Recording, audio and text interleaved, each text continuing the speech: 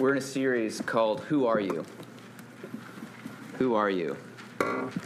And it's about rediscovering our true purpose and our true identity in our union with Jesus Christ. There's a lot of ways people can ask, who are you? They can ask it. Most of us ask that question indirectly. Hey, what do you do for a living? Or what are you reading these days? Maybe they just look at your bookshelf and decide on their own who you are. What podcasts are you listening to? What TV shows are you into? Tell me about your family. How long you've been dating? How long you've been married? Where do you live? Now, do you live in the city or... Oh, you don't... Okay. You said Chicago, but you really meant Chicagoland, so anyway. What'd you do over the weekend? Who'd you vote for? Who are you? We're always trying to figure that out. We're always trying to feel each other out, size each other up, size ourselves up in relationship to people we're talking to. And all of us wish that when some people ask us that question, whether directly or indirectly, we had the best answer for them. And not just a fake answer, but a real answer, like a soulful and rich answer that I have a self, and I matter, and I have meaning. There's purpose and goodness to my life. I'm not just a strand of preferences strung together. I'm not just proving myself. I actually have a self, and there's nothing left to prove. Sorry, my microphone is talking back to me. Sometimes it does, like my kids. We're exploring in this series, in some ways, how union with Christ is the answer to that question. And it takes so much of the pressure off when people ask us that question directly or indirectly. Who are you? Well, I'm united with Jesus Christ. And that means I'm his treasure. That means I share in his fullness. That means I share in his victory. That means that I receive all of his benefits, and he takes all of my burdens. Union with Christ affects everything, both now and in the future for our life.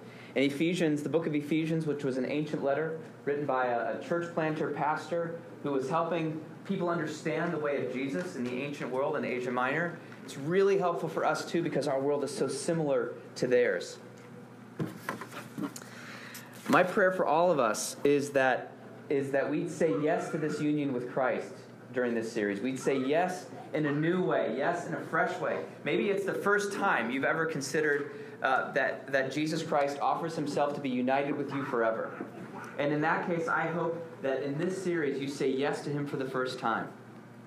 Now, maybe you haven't thought about it a lot. You've thought about maybe Jesus died for your sins, and maybe that means you're going to heaven. But you haven't thought about how your whole life and your whole identity is wrapped up in the best way possible with his identity, and that he gives you everything you need for your identity. My hope is that you come away from this series with something good and right to take away with you. Because when you say yes to your union with Christ, you're saying yes to freedom. You're saying yes to grace. You're saying yes to peace. You're taking off the part of your identity that doesn't belong. All right? And I'm praying that for all of you. Because all of you have this dongle in your life. Just go with it.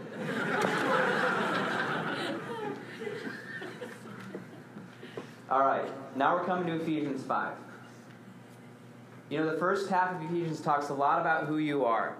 And we could get tricked into thinking that it's only about our souls. That it's only about, maybe it's our minds, maybe it's a head game. Is union with Christ a head game to you? Is Jesus a disembodied, godlike figure that helps your life better? Maybe helps you think better?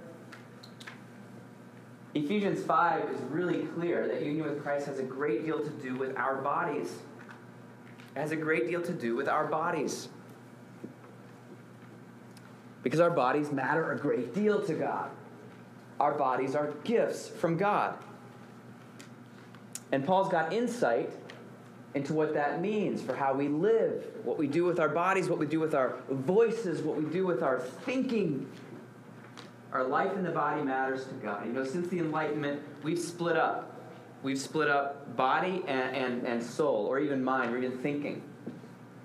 And this is very much like the ancient world, as we'll talk about, splitting of the self, so we can have one existence, the spiritual existence, and then we can have the non-spiritual existence. We can live in categories. And do you live in categories? Do you have separate selves? Over here I live this way, over here I live this way. I think like this, I live like this. What Ephesians 5 is helping us to do, and what union with Christ is helping us to do, is to close that gap, bring them together. Because that is what it means to be united with Christ. He unites himself not just with us spiritually, he unites with us physically as well, not just now, but for eternity. So what does this mean? We're going to look at what this means. We get a clue, actually, in the first couple verses of our text. Here's the clue when Paul says this. Verse 1, therefore be imitators of God as beloved children, and walk in love as Christ loved us and gave himself up for us, a fragrant offering and sacrifice to God. Christ gave himself up for us in love for God and love for neighbor.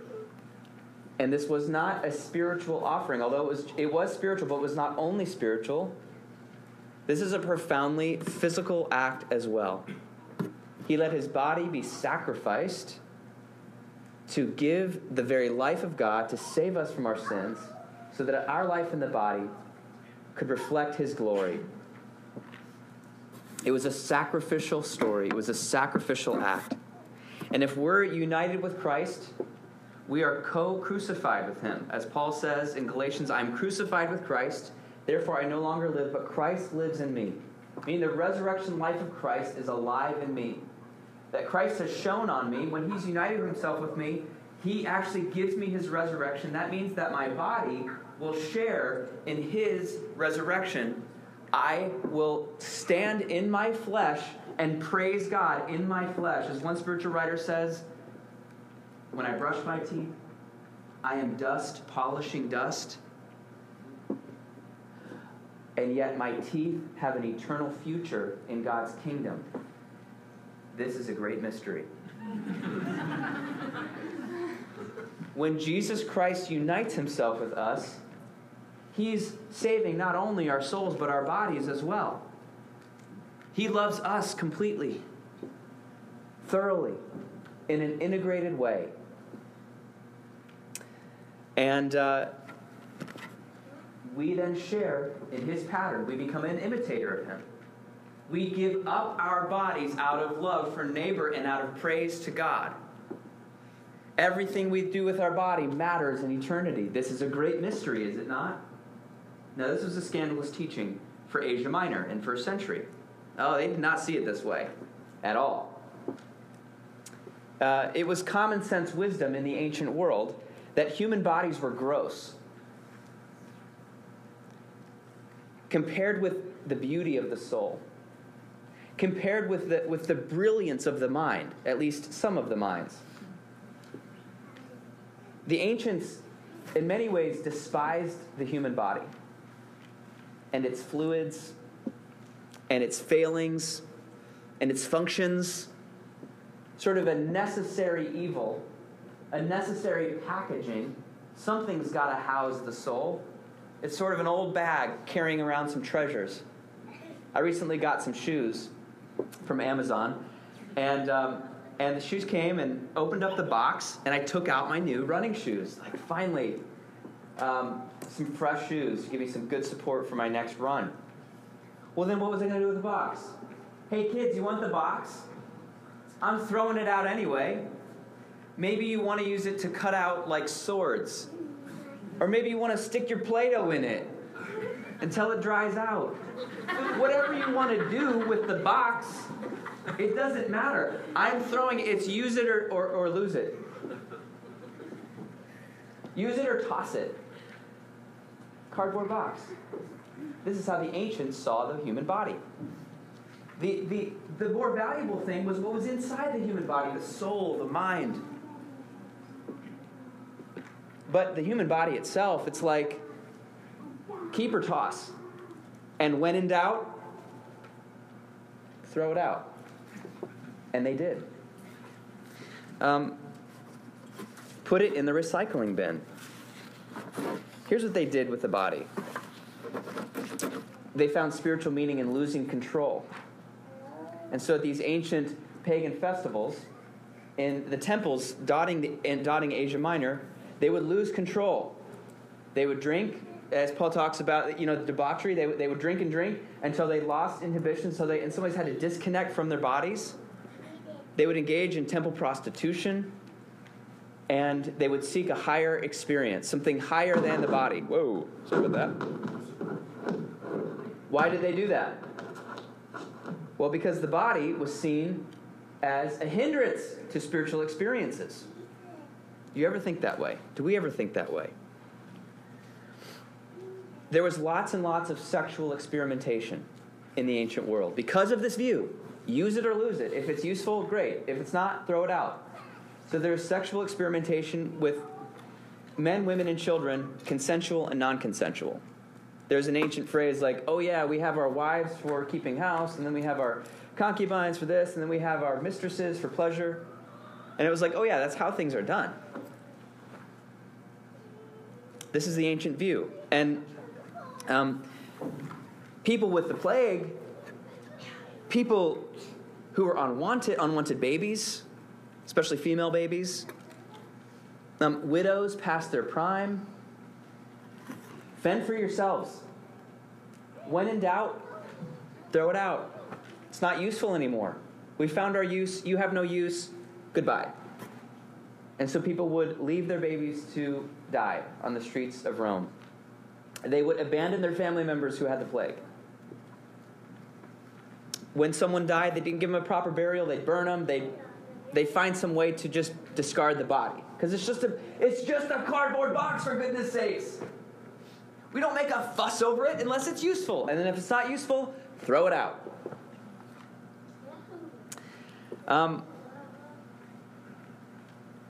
Do we see it this way in our world? Do you need a fresh body? Just open up Tinder and swipe right. You need a recycling bin for a body that's no good to you anymore? Just sign them up for the low-cost, state-controlled nursing home and wave goodbye. They don't recognize you anyway. Or shoot them dead. No one cares. Society doesn't care. Their bodies don't matter. Or just get a procedure and turn that unwanted fetus into medical waste for a few $100s. The cardboard box view of the body is popular again today.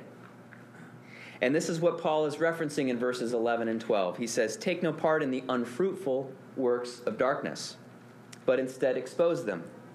For it is shameful even to speak of the things that they do in secret." Meaning that the cardboard box view of the human body is dangerous to human flourishing. It is dangerous to human flourishing. It's a use or toss approach to our bodies that is an affront to the person who created them, who loves them, who intends an eternal future for them. So Paul's going to do two things in our text. First, he will correct the cardboard box way of life in the body. And then secondly, he will commend to us to shine the light of Christ through our human flesh. Can you imagine doing that? He's going to warn us against seeing the body and using the body and treating the bodies, our own or someone else's, as a cardboard box or maybe an old iPhone or piece of technology. It's like, throw that one out, get the new one.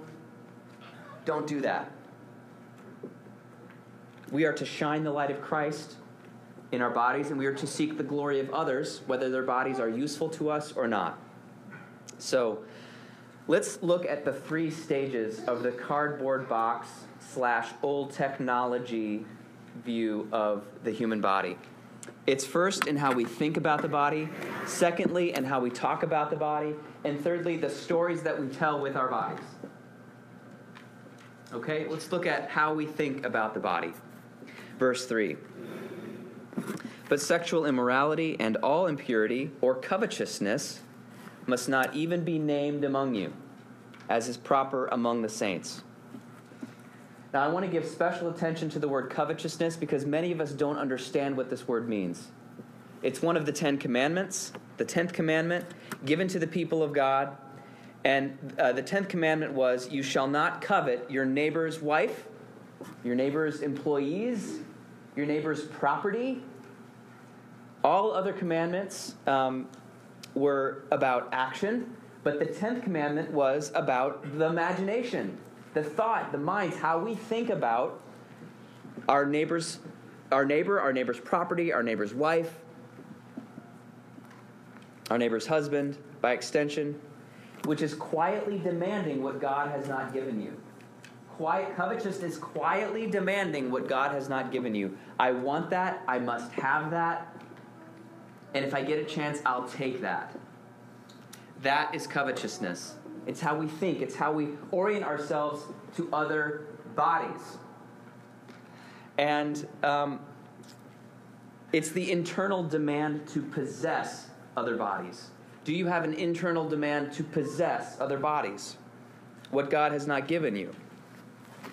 Maybe it's an emotional connection that is not yours to have. A romance that you desire but does not belong to you. Maybe we begin to think about what would it be like to run away with that person? What it would be like to have a tryst with that person, to be loved by them, to use them. I must have more than God has supplied me with. This is the heart of covetousness. And for many of us, this is the battle line right here. Maybe everything else in our life looks different.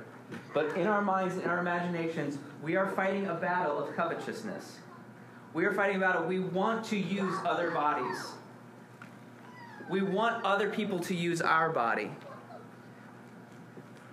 This is the battle line, and we need all of the spiritual support we can. We need all the prayer support that we can. We need all of the discipleship support that we can to fight this battle, because this is where the battle begins. It is in our minds. It's how we think about other bodies. As we've said before, that when we lust after another person's body, the internal demand is saying, I already own that. I already own that body. I already have possession of it. Even in my mind, I want and must have, even in an imagination sort of way, that body, that person, that romance. When Jesus Christ looked on his bride, he said, this is my body. He said, I will give myself. I will not be a taker. I will be a giver with my body, because I value and am seeking the glory of that other body that I love. This bride who is so much more than a body. This is the first line of defense for us, and we must fight it. We need to be warned against thinking wrongly about the body. As Paul says, don't let people deceive you with empty words. Don't be tempted to go down this road. Don't begin to think about people as discardable or usable or playthings. Don't think of yourself that way. And I contend, my brothers and sisters, to not think of yourselves or anyone else in this way. Do not think of people who you don't like, who feel disgusting to you. Don't treat them like toxic waste. Don't ignore them. And the people that are attracted to you, don't treat them as means to an end, as a way to feel more of a woman or a way to feel more of as a man. Don't even let yourself go there in your imagination. Invite Jesus into your imaginations so you can heal that way of thinking. That's the battle for many of us. Let us confess our sin as such and receive support. This is the promise of union with Christ, that we can change our thinking. Secondly, it's how we speak about the body. We must be careful how we speak about the body. Verse 4 says this, let there be no filthiness or foolish talk, nor crude joking, which are out of place. It's out of place. But instead let there be thanksgiving. Now, in the context of this passage, it's best to understood as filthiness and foolish talk and crude joking are not just general immature speech, although they all are that, but they're about the body.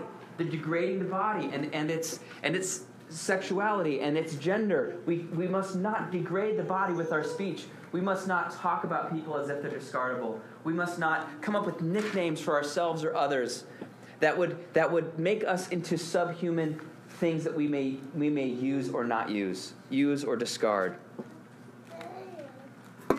Language can normalize friends, language can normalize what is not normal. So how are you using language to describe bodies, to describe your sexuality or that of another's, to describe gender?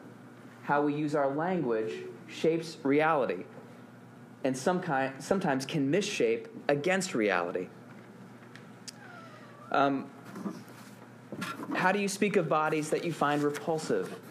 We can start using animal names for people. We can start saying things like cockroaches or rats or other awful ways of describing the human being to dehumanize people so that we can discard them and marginalize them. And that must not happen in our speech. Those of us who have been united with Christ no longer regard people according to the flesh, just according to what they see. They regard people as eternal creatures made in the image of God. So we don't animalize our language in relationship to the people of God, people who are made in his image. For others of us, this is the battle line. And we must repent of ways that we have used our language to wrongly describe our bodies or that of another. Thirdly, we must tell the right story with our bodies. And some of us are telling the wrong story with our bodies. Verses 5 and 6 says this, "For you may be sure of this, that everyone who is sexually immoral or impure, who is covetous, that is, an idolater, has no inheritance in the kingdom of Christ and of God. Let no one deceive you with empty words, for because of these things the wrath of God comes upon the sons of disobedience." Okay, so what happens, my friends, when we think, speak, and act as if bodies are discardable? What happens when we think and speak and act as if bodies are like cardboard boxes or a piece of technology that's either interesting or not interesting, that can be either used or tossed out? So different ways of doing this. One is to be, as Paul says, sexually immoral. And this is when we have sexual activity outside of the covenant of marriage between a man and a woman. Or pornography, hooking up, using and being used. Or maybe we play around the edges in some way. We flirt with someone we shouldn't be flirting with. We initiate an online connection with someone, and it's unclear whether this is going to turn into something romantic or sexual. Finding ways of connecting which are covert. Or maybe, as Paul says, impure, and this is serving our appetites. Rather than our appetites serving us and serving Christ, our appetites become the Lord and the Master, and they begin to tell us what to do, and we begin to serve our appetite, or we serve the appetite of somebody else.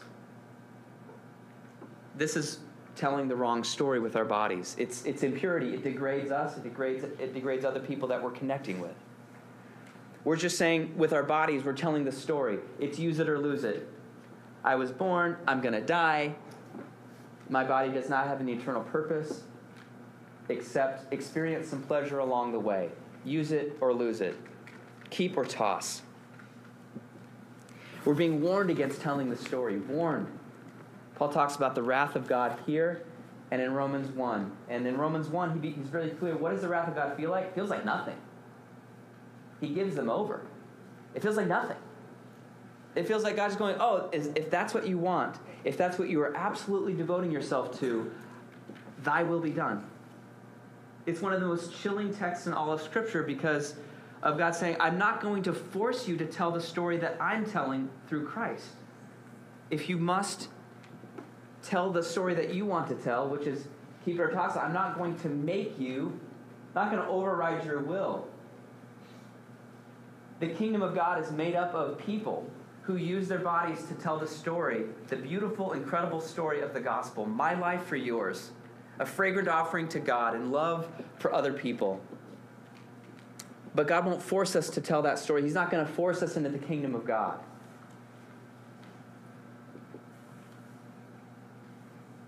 In another letter to a church that struggled with this, Paul says, flee sexual immorality. For every other sin a person commits is outside the body, but the sexually immoral person sins against his own body or against her own body. So this is serious. This is like a big deal. It's a bigger deal than we're told that it is. There's something heavy about it. There's something serious about it. And if we persist in it without repentance, Paul warns us that we won't share in the kingdom of God. And we just have to take him seriously. God made us male and female so that we could bear his image in the world. Bear the image with our bodies. He wanted our flesh to shine the brilliant, beautiful light of Christ, both now and in the future when we see him face to face. Where there's no more marriage anymore, actually, but where the ultimate marriage has happened. So you can either point towards that marriage through a covenant relationship that God has designed, permanent and life-giving and beautiful, or you can point to that day through celibacy, holy celibacy, not singleness. Take that word out of your vocabulary. That is not true.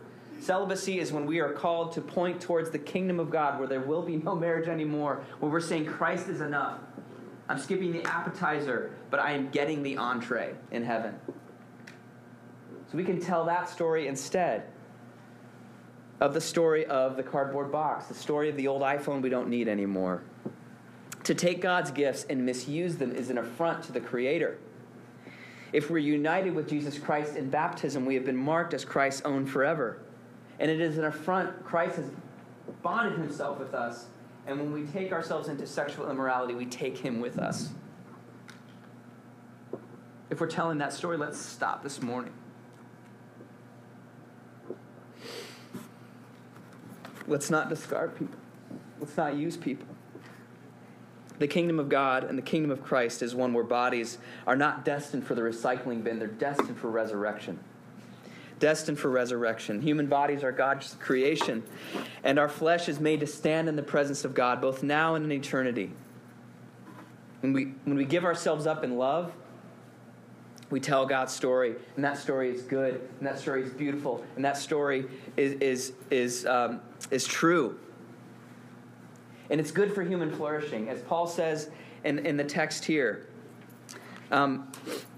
he says that the works of light, let's see here, is good and right and true, verse 9. And people who do that try to discern what is pleasing to the Lord. So what impact did this text have on the original readers? What impact did this text have in Asia Minor, in Ephesus, and all the other places that got this letter? A lot of people got this letter. I'll tell you what, it revolutionized the Roman Empire. Because from the inside out, the people of God took a different view and started living a different story that was good and beautiful and true. So, for instance, they started sharing their tables, but they stopped sharing their beds. As one historian said, they share their tables but not their beds. What's going on? That means that they extended hospitality to people they wouldn't normally otherwise notice. They took in people who were smelly, people who society said was discardable, and they were like, no, come on into our house. Come to the table. Come eat both on Sundays and in our homes. We're going to make a space for you.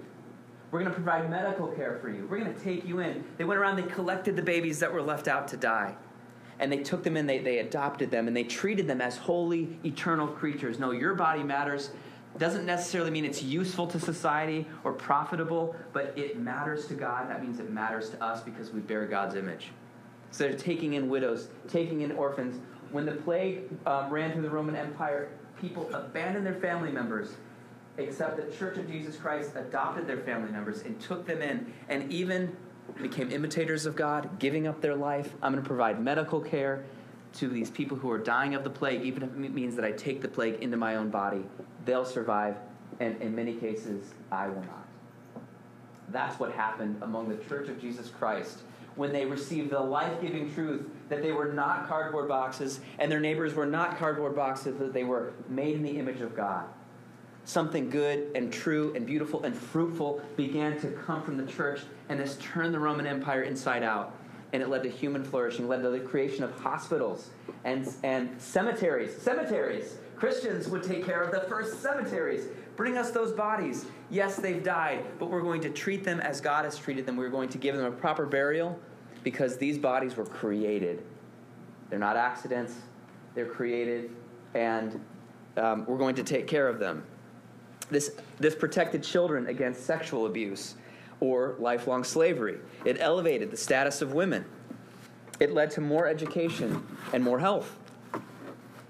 This was upbuilding. This high view of the human body was a high tide that lifted all ships. It's good for society. It's good for culture to have this kind of a view of the human body, this kind of a view of the human person. Does Chicago have this view of the human person? Sometimes it's hard to know, because the bodies we don't care about are hidden from us. But there are thousands of bodies around Chicago that are warehoused in nursing homes, in care facilities, people never visiting them at all. I remember visiting a parishioner who was in a rehab facility, and the looks of longings that all I would do is make eye contact with people who are inside rooms at this rehab facility, and their faces said, "Please stop and talk with me. Don't keep going. Are you a visitor? Are you here for me?" No one goes to see them anymore because they're not of use to anybody. Bodies are discarded in Chicago. Bodies are trafficked in Chicago. Bodies are warehoused in Chicago because our view of the human body is so much like the view in Asia Minor. You're interesting to me or you're not. What would it look like for us to take a different view at Emmanuel Anglican Church? We take the Ephesian view. We take the Jesus view, which is that our bodies shine the light of Christ here on earth. Let's look at verse 8. For at one time you were darkness. It doesn't say you were in darkness. At one time you were darkness, but now you are light. Now you are light in the Lord. Walk as children of light. For the fruit of light is found in all that is good and right and true. And try to discern what is pleasing to the Lord. And verse 13 says this. We can look at that now too. But when anything is exposed by the light, we can think about Christ here, the original light. It becomes visible, meaning it's exposed, but in a good way. Verse 14, for if anything that becomes visible is light. Okay, it doesn't say if anything that becomes visible is shamed or tossed out. No, is light. Some resurrection happens here. Therefore it says, awake, O sleeper, and arise from the dead, and Christ will shine on you. This is a promise of the gospel. Once you were darkness, now you are light in the Lord. It's a description of those who have been united with Jesus Christ. If you've been united with Jesus Christ, at one time you were darkness, and now you are light in the Lord. Your nature has changed. Our nature has changed from the inside out. The very light of Christ, the resurrection light of Christ, the kingdom of God, the beauty of heaven shines not just through our souls, not just through our minds, but through our flesh. Not just through healthy flesh, not just through young, attractive flesh, but through broken and diseased flesh or helpless flesh. In our strengths and in our weaknesses, we can actually manifest the beautiful light of Christ. And our calling, as verse 9 says, is to manifest what is good and right and true. And as verse 10 says, to discern what is pleasing to the Lord, a pleasing sacrifice, a pleasing life to the Lord. That's our calling. That's what it means to shine the light of Christ. To love God and neighbor with our bodies. And as we do, to shine Christ's light, to reveal what's true and good and beautiful to Chicago. When we open up our table in hospitality, and when we spend time with the least of these, when we stop at those rehab centers and hospitals, and we have an inefficient conversation with someone because they're beautiful in the image of God. When we don't share our beds out of reverence for Christ and out of reverence for our neighbors that we want to take into our beds. When we do these things, we're telling the true story that God has given himself to us in Jesus Christ out of love for God and neighbor. We're not cardboard boxes, that we're eternal creatures made in God's image. Some of us feel excited about this. All of us doing this together here in Chicago, manifesting the light of Christ with our bodies. And some of us feel condemned by this. Maybe you've had an abortion. Or maybe you've encouraged one. You've made one happen. And you feel judged for that now. And you feel remorse for that now. You feel very sad. I want you to know I hear you and I don't condemn you. And neither does Jesus Christ. Maybe you're here and you're addicted to pornography. You're using pornography. Or you're hooking up. And you feel shame for that. You feel heavy about that. And I want you to know I'm not here to condemn you. I'm here to speak life to you and hope to you. Or maybe you're here and you've been callous to people who are poor.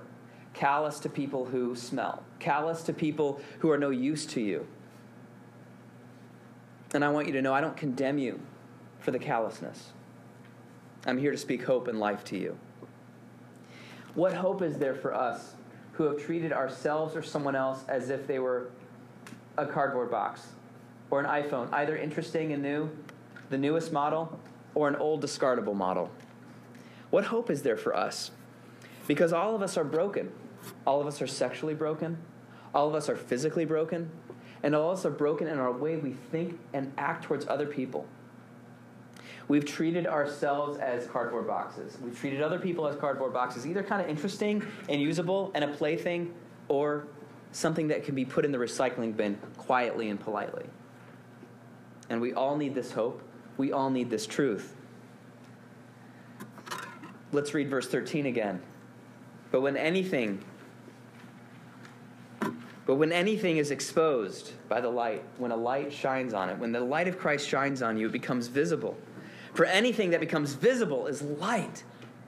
Therefore it says, awake, O sleeper, and arise from the dead, and Christ will shine on you. Not words of condemnation, words of hope. Wake, O sleeper. Hey, wake up. Wake up. Jesus Christ himself is shining his beautiful light on you. He loves you. He takes delight in you. He cares for you. He wants you to wake up and become who you are.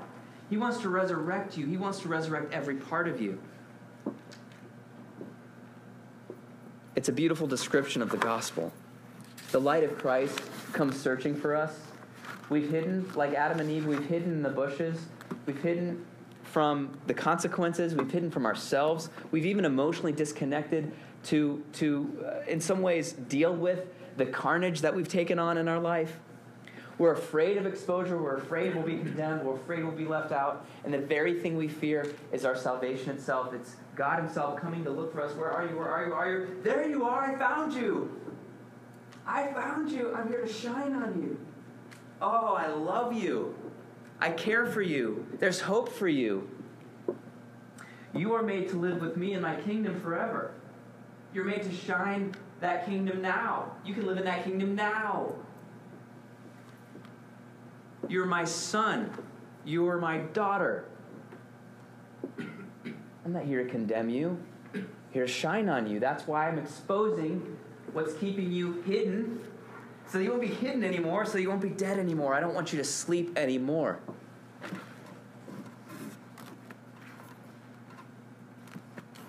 If you're not a Christian, if you've never been united with Christ, it's something to consider. Not just something to consider, it's an eternally weighty decision. Because Jesus Christ cares about you, and what you do with your body matters to him. He wants you in his kingdom. He offers to unite himself with you. He offers to unite himself with you, and you can say yes to that union even now. You can say, yes, Jesus, shine on me. Shine on me and show me who I am, and help me live the kingdom of God. Help me live heaven. Help me live your love in this world. I want to care for the people who think they're discardable. I want to tell the story of the gospel through my sexuality. And he'll say yes to you. You can ask him to shine on you this morning, and he will. And maybe you are a Christian. And maybe you are aware of a way that you have stopped telling the story of the gospel. You can say, Jesus, shine on me afresh and restore to me the joy of my salvation. Tell me who I am in you. Help me start thinking rightly, speaking rightly, and living rightly in my body. and he will answer that prayer. Go to a prayer minister. In either case, whether you're becoming a Christian for the first time or whether you're saying yes to Jesus again of who you really are in Christ, go to a prayer minister. Seek out a leader. Find me after church, and I will pray for you. We will pray for you. The people of God are here to remind you who you are. Don't presume on the mercy of God. Fall on the mercy of God. Don't presume on God's mercy. Well, God will forgive this anyway. He takes it seriously what you do with your body.